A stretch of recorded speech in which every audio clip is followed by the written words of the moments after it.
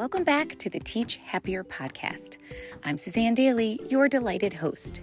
Let's get into the healthiest headspace and heart space for our upcoming week working in schools, whatever our important role may be.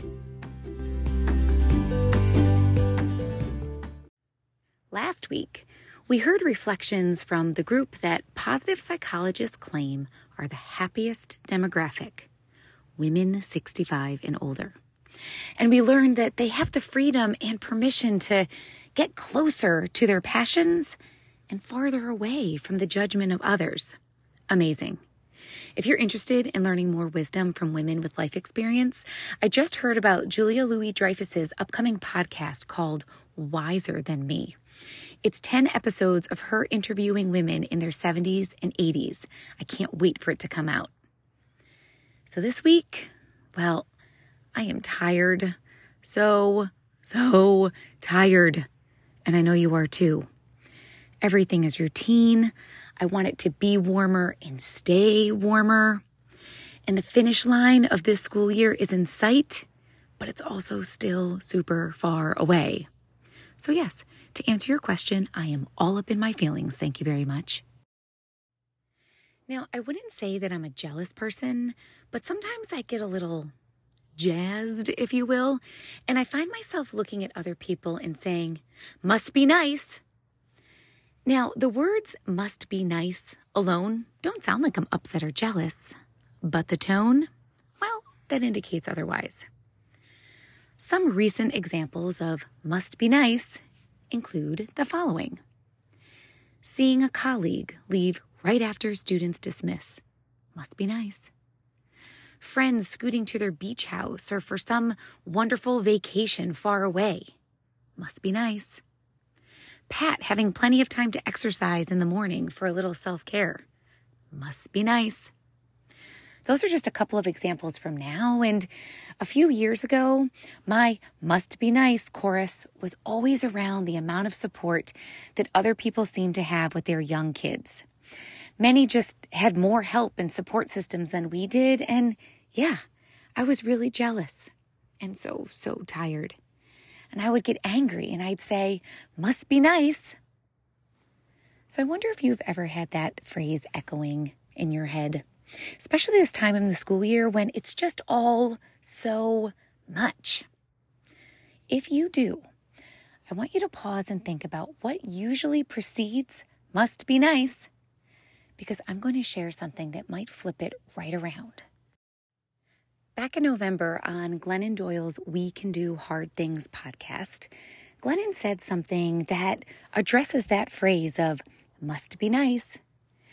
And what she said really caused a 2-degree shift in my thinking and therefore my actions.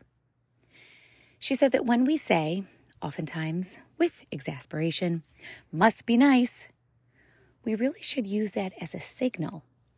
Because whatever we observe that makes us say must be nice is more than likely a signal of something we need in our lives. So for example, let's go back to that colleague that leaves right after her students dismiss. When I say must be nice, it actually doesn't have to do with that colleague at all. What it really means is that I think it would be nice to get home to my family earlier. So I should ask myself how I can move through my workday so that I too can get out at a reasonable time.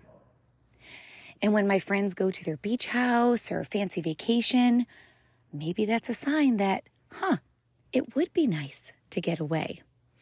And I should consider planning some quality time with friends and family and just have some fun. And the next one is so obvious. When I'm envious that Pat has time in the morning to work out, I am quite literally saying that it would be nice to work out in the morning. Update, my friends.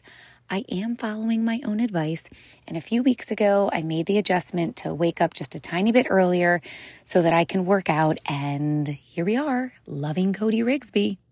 If you know, you know.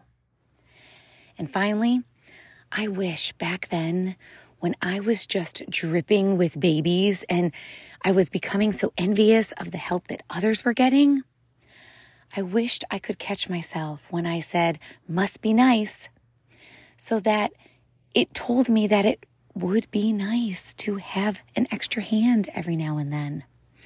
I could have looked at that as a signal to ask for help, because that's what I really needed then. See how we can flip this right around?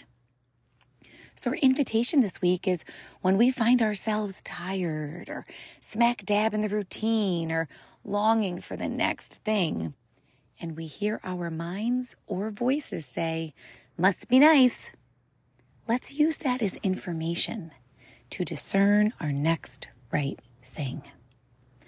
Doesn't that sound so nice? Small shifts bring the biggest gifts. We'll see you next week.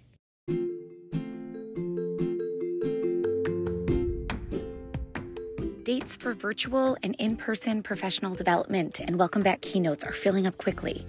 So if your school district is interested in kicking off the new school year with an in-person or virtual Teach Happier keynote, workshop session, or book study, please reach out at SuzanneDaly.com.